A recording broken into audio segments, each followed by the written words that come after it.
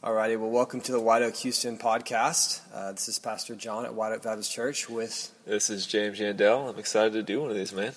Yeah, so one of the things that we like to do on this podcast is, normal stuff on the White Oak Houston podcast is like our sermon content, but we like to sit down, talk about things that we see as being really important and necessary, and talk about them in a conversational manner together.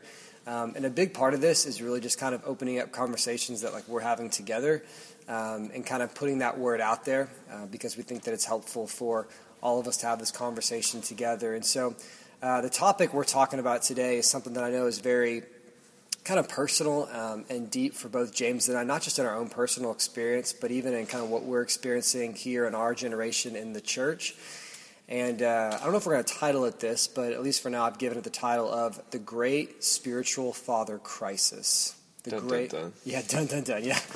Great Spiritual Father Crisis, which I know might sound kind of dramatic, but I think as we're going to talk about today, I think it is a dramatic thing.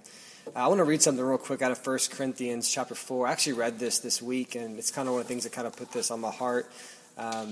Paul's writing to the church in Corinth, and if you know anything about the church in Corinth, it's like the most messed up church in the Bible. A lot of weird stuff going on. Like if you read the 1 Corinthians, you're like, man, you think your church is bad. Like this church had a lot of big issues. But it's interesting because in 1 Corinthians 4, Paul actually kind of opens up really maybe one of the main reasons why they're having so many of these issues. And he says this in 1 Corinthians 4, starting in verse 14. He says, I do not write these things to make you ashamed, but to admonish you as my beloved children. For though you have countless guides in Christ, you do not have many fathers. For I became your father in Christ Jesus through the gospel. I urge you then, be imitators of me. And as I read that this week, it kind of reminded me, James, of one of the conversations that we often have about kind of the importance of spiritual fathers in our life, and in our generation, just the vast lack of men who are leading other people and available to shepherd other people, because most people can't even seem to kind of get their own life in order. Yeah. And so just to build that just a little more, I see a lot of young men who have no guidance in life. They have no guidance. They're kind of aimless. And they don't have anyone that can kind of come alongside them and call them out when they need it, or tell them, like, this is how you make your marriage work. This is how you serve in your church. Mm. And then I also see a lot of women who have this longing to be married to a man who, if they're a Christian woman, who's able to lead them spiritually and be a father and raise the children well. And then also women who are married to guys that, are not taking care of them, or maybe even abusing them in certain situations. We just see all across the board these different situations in which there needs to be a strong, godly, older man that can come along and care enough to enter into your life and help. But we just don't see a lot of that. And so what are some of your thoughts on that, and kind of what are you seeing as you look out in the church and the culture at large? Yeah, I want to hit on that passage that you read, and Paul really hit it on the nail. He said you got a lot of guides, but not many spiritual fathers. And I think that these days, in our generation, we don't have spiritual fathers. And I see a spiritual father as someone who, is physically present in someone's life, who has the ability to comment authoritatively on someone else's life. And so there's this relationship between the spiritual father and the person that they're mentoring, in which the father is present and able to comment and guide them through life, but also in which the person being mentored receives that and hears that and follows that advice. And I think what we're seeing these days is we've got a lot of peer advice happening. We've got a lot of people who are friends, commenting on friends' lives and stuff, and we're all sort of in it together. But we can't really pinpoint someone who has authority to comment on our life and to call things out when they need to be called out. And so I definitely see that sort of chasm happening, in which we have less and less spiritual fathers. And I say a spiritual father is someone who's physically present. And I think we've noticed in our own lives just that there's not a lot of older men to look up to these days, especially when it comes to being a spiritual father, someone in the church that we can look up to. I think we just see a lot of people, as they get older, they sort of step out or bow out or something happens, and they just don't have that passion. So who do we look up to? I mean, I think that's why we allow our friends to sort of comment on our life, but just because we just don't have that father, Yeah, it's funny. I think We've often talked about, being younger guys who are pastors, that sometimes you kind of just wish some wise older guy is going to walk through that door and like put his arm around you and say, I'll show you how to do this, And there's just not a lot of that, And I know maybe, in some very, very large churches, maybe there's a lot of that. But I know a lot of the guys I talk to, especially like church planners, like younger guys, the average local neighborhood church does not have a bunch of those guys, right?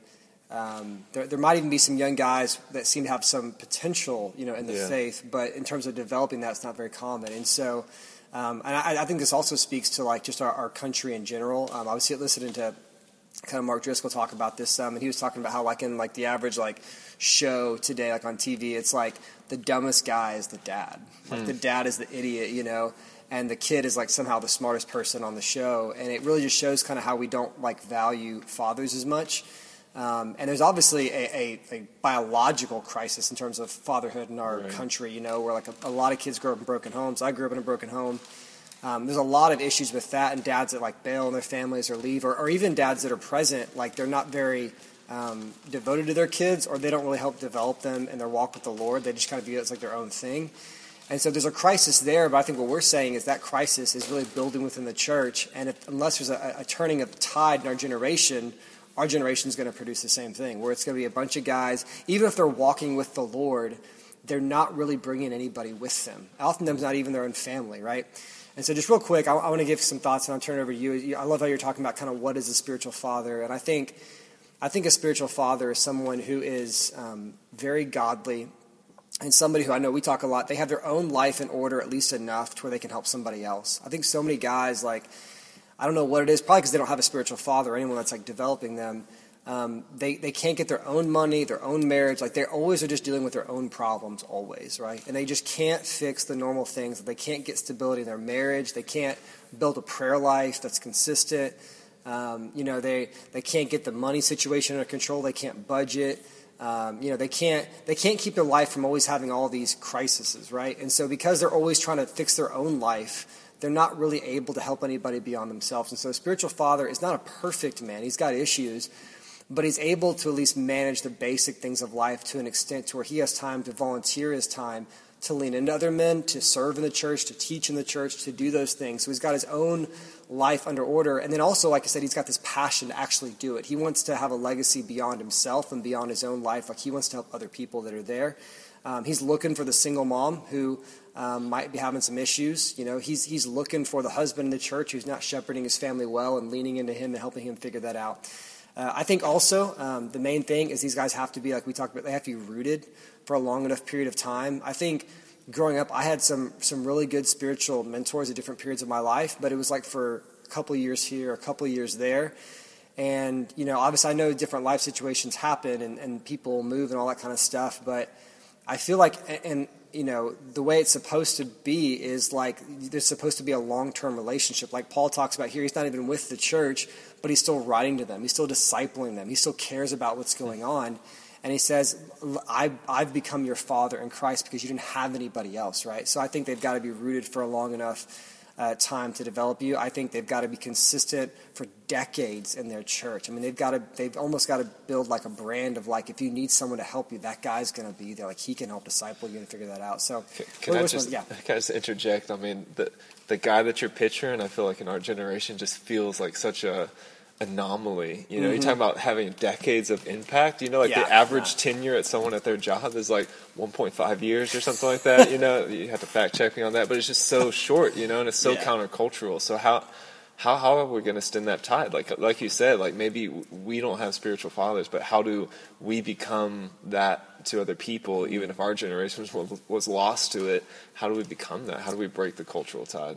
Yeah, well, I think kind of like you're saying, I think really the way that we do it is I think it begins by wanting it. I think an aspiration for it.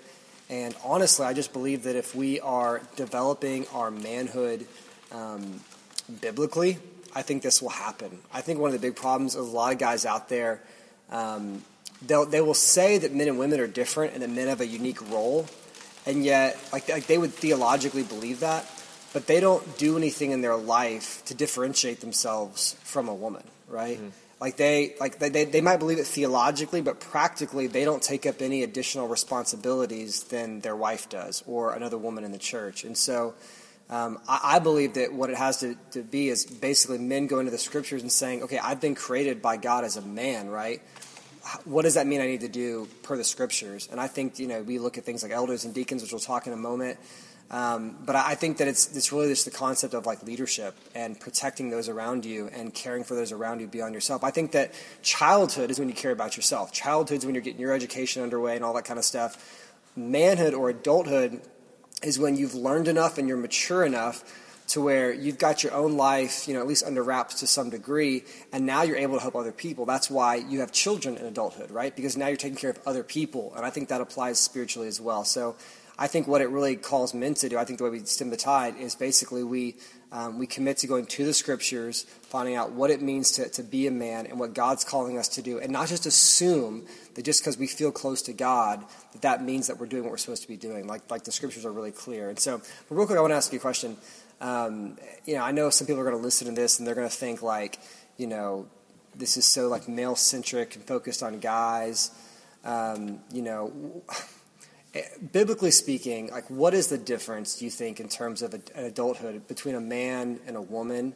And maybe what are some of the different callings that we believe men have biblically that maybe women don't as much?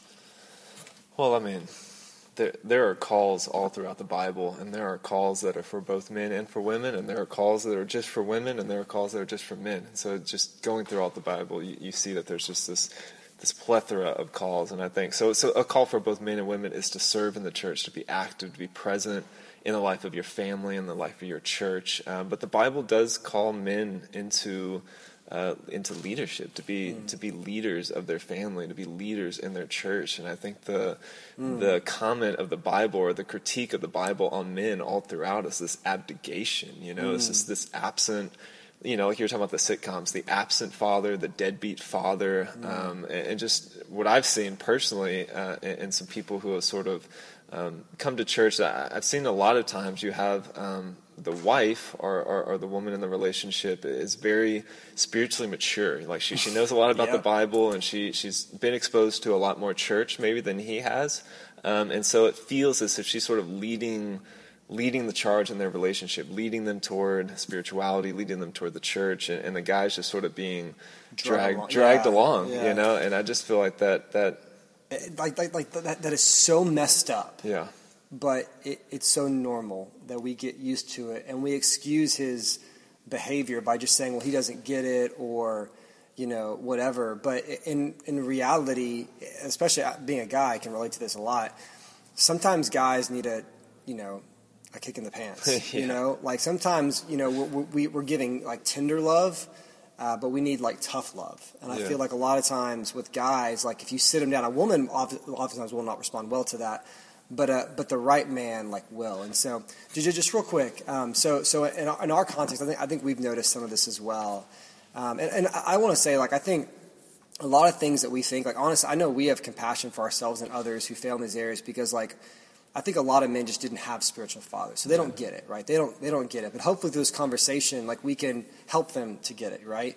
We can all begin to aspire to the right thing. But why do you think in our day and age, specifically in the church, why do young men not aspire to this? Like why is the average, like, biblically speaking, like the offices God has given us, our elders and deacons, and we'll talk about that in a moment, but like why aren't men dying to become these things? Why does it feel like we're having to go out and like find people and recruit people to be leaders in the church, to be leaders beyond themselves? Why does the average young guy in the church not aspire to these things, do you think? Well, I mean, it goes back to what we were saying. They didn't have spiritual fathers and people who they could aspire to. And so if you don't have an image of what you can aspire to, then you're going to try to replace that with something else. And so I do think in our culture, we've got guys our age who are aspiring to things, but there are things that are sort of outside the big biblical scope of what God is doing, like elders, deacons, and different things like that. I think they're aspiring to be, business gurus, because there's a lot of business guys out there, so they aspire to that. But I think it also just generally goes with our generation. There's just a lot of aimlessness, like just people who are just sort of limping along from thing to thing, and then you kind of check in with them year after year, and they're just stagnant, and I think if they did aspire to this, that would put them on the right track. And the other thing I was going to say is, I think in order to be a spiritual father, you have to learn how to be a spiritual son first. Like in order to have authority, you have to first learn how to sit under authority. And I think that's also something that our generation, all of us sort of struggle with on some different levels, is like people in our generation, it's hard for guys our age to sit under someone else's authority and to really get outside of yourself and say, I have something to learn here, because we all think we have it figured out, right? We all think we have it figured out, and so we don't want other people to comment on our lives, So I think that's one of the big things for me is like we need to learn how to be able to sit under someone else's authority and allow someone to comment on our life, and then that will help us to be raised up to be good spiritual fathers. That's good, yeah. I think another thing in terms of kind of why a lot of maybe young men don't aspire to this, I think, and we've talked about this a lot, I think one of the things that's lacking in our days is biblical literacy. And I think, just like you were saying, I think a lot of people, they don't really know the Bible that well. And so I think even a lot of guys in the church, just like you're saying, they're modeling themselves after what they've seen or the lack thereof, and not so much saying, maybe I was raised, incorrectly, or maybe there were some deficiencies in that. Let me go to the scriptures and see, let me go to the New Testament and see kind of what I should be aspiring to and what I should be giving my life to. Because I think if you were to do that, and you're going through the New Testament and you're just reading it, and you're reading like the Great Commission, which is go make disciples, and you're reading, Paul has so much fatherly language all throughout the New Testament when he's writing these churches and caring for them and developing them. And then he's teaching guys like Timothy and Titus and the guys he's sending out to do that as well, to appoint elders, to develop them, to literally protect the flock, as a common word. I think it's like in 1 Peter or 1-2 Peter, yeah. But it's this idea that, I just think people don't really know. They're not aware, and they've got the concept that I'm supposed to love Jesus. They know that, and they know that I'm supposed to, not do sins, I'm not supposed to sin, But they don't have this concept of, I'm supposed to really be going beyond myself and helping people and taking care of people. And not just random good deeds, but relationships, like Paul to Timothy, like Timothy to his church. To have these long relationships where literally, you're almost in a sense have adopted children within the church who look to you for guidance in their life, and they know that you're not perfect, but they can come to you and you will care for them and you will walk with them and you will give them the guidance that they need. I think specifically women and children really need that, and men need that in the sense of we feel like we can take care of ourselves, but if we don't have that guidance, like you said, we become aimless, So whereas maybe a woman at times can feel, kind of maybe have a lack of confidence, I think men just are completely aimless. So I think that's one of the reasons why young men don't pursue it. I just don't think they know the biblical narrative in terms of that. So, but man, if you were listening to this and you're like, okay, so I think that's a really biblical thing. I think it's compelling. I think Paul in 1 Corinthians is kind of giving us some insight into this. I want to become a spiritual father. How do I do that? What are some ways that young men in the church, there's a huge need, how can they rise up and become spiritual fathers for their family and for their church? Well, what I love about the Bible is that, it does provide channels. It provides channels through the form of church membership and through the office of deacon and through the office of elder. And so the first thing I was going to say is the title doesn't make the man. And so a lot of people may think that, I become a deacon or an elder or whatever, and then I become this super Christian or whatever. But I really think it's a developmental process over time. And so I think it starts with membership. I think it starts with really understanding what does it mean for me to be an active member of a New Testament church. I think that it's you're physically present, you're willing to serve, like you said, you're looking beyond yourself into the lives of other people, and you're trying to get your life in order for the sake of other people, Yes. you know, and I'm not just so you have a better life. Yeah, exactly. That's moralism. We're Yeah, not talking. We're yeah. talking love here. Yeah. Love is getting your life in order for the Yeah. sake of other people. And if I don't do that, then I don't love other people. I mean, that's just being Yeah. on the real. Yeah. So that's number one. It's like being physically present in a New Testament church, not hypothetical Christianity, right? Where you're apart from a church. I love Jesus, but I hate the church. That's the stupidest statement ever. Yeah. But Shut up. and then right. Gosh, I hate myself. But then moving beyond that from membership and aspiring to the office of deacon. And what I love about that, you talk about roles of men and women. I think that's a role that both men and women can aspire to. And I think it's the most beautiful thing when a husband and a wife aspire to enter into that together. And so talk to us a little bit about the office of deacon and aspiring to that, and how does that relate to this? Man, I think it's interesting because, we, in the scriptures, it talks about how, like, in Christ, like, I'm not better than you, you're not better than me. Right. And so it kind of leaves like a level playing field. But then at the same time, it literally calls out a group of people within the church called deacons and says that these people are set apart for the purpose of, like, servant leading the church. And that's interesting. And so I think just what it shows us is exactly what we're talking about, is that, like, within a church, there should be people, and in this case, we're talking about men right now, there should be men who don't just see themselves as an everyday, ordinary, faithful part of the church, but who see themselves as set apart to lead in an official capacity, right? And so deaconship means that literally you are serving in a specific role in the church, but you're leading it yourself. Like you're set to do this, and you're also pulling other people into that role of service. And then even, going beyond that, which I'm sure we'll talk about here in a second with elders, I think it's the same thing as well. I think that there are men that are called and set apart to lead the church, to protect the church. The word elder also means like overseer, to just generally oversee it. And it gives a lot of qualifications for who that guy is supposed to be, but also what he's supposed to do in terms of like shepherding the flock and protecting the flock. Like, I mean, the average guy in the church, I don't feel like goes to bed at night worried about the faith of everyone else in his church, Yeah. And let's be honest, even as pastors, sometimes we don't do that much, And so it's like, it's really a massive call to see yourself almost as like a tribal leader in a sense, that like cares for your people. Not the guy that's abused the power, not the guy that's using his power to gain authority or fame or whatever, but who really wants to make sure that everybody is okay.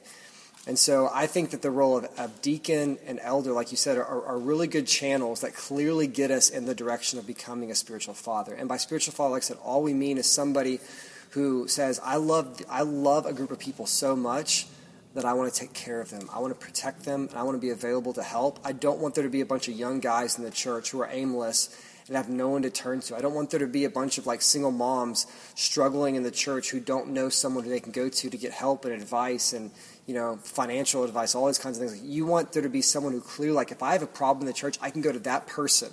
Not just because he's the pastor on staff, but because this guy, he's a lay leader in the church, but he's so godly, he's so consistent, he's so loving that I know if I go to him, he'll care for me. Like, I know if I get to that guy, he'll help me. And so I think that we need those guys to rise up in this generation, because if we're not intentional about it, it will not happen, because this culture is not conditioning us to care about anyone else but ourselves, and the church is supposed to be the countercultural thing. Let me ask you this real quick. What would you say to someone who says, I don't need the title to do that? I hate when people say that. That I know ticks you me do. off so much. Push your buttons a little bit. Yeah, I hate when people say that, because let me tell you why. God gave us the title, okay? And so that's like saying that you're more humble than God is, right? God created deacons. God created the office of elder. God put it in his word. It's been preached by faithful preachers throughout the generations. And so if you say, and once again, like I said, to me that often is just someone. Here's the thing: when someone says I don't want the title, you know what they really don't want? The accountability. That's what they don't want. It's not the title, it's the accountability. Because once you have a title, you can't just be a deacon for a month and kind of bail out of it, right? Like, because that looks bad on you, right?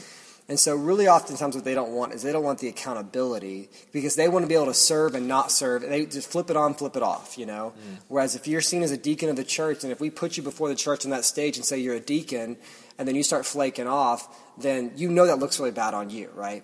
And so I just think that, and the last thing I'll say, I'm sure some people say that in a genuine way, but once again, I just think it's like biblical ignorance. I just think they've never thought, no one's ever told them, like, it's in the Bible for a reason. And so God gave us the office. And so, if God gave us the office, and if God, like, was speaking through Paul to Timothy and telling him to appoint elders and deacons, like God was telling him to give people this title. And so I think the title creates accountability. So any final thoughts, man? I know this is something that's like really kind of deep for both of us. Like I think in a lot of ways we sense this personally, where it's like there just feels like there's not many people that we can go to. And it's our hope that, we can create something here where, like I said, we don't have men that are perfect, but we have men who, like, a woman knows she can go to if her husband is abusing her, right, or doing something he shouldn't be doing, or even for a woman who wants a model of what she should be wanting in a husband, or a young man who says, man, I'm just aimless in life. I don't know what I'm doing. I'm not getting any traction.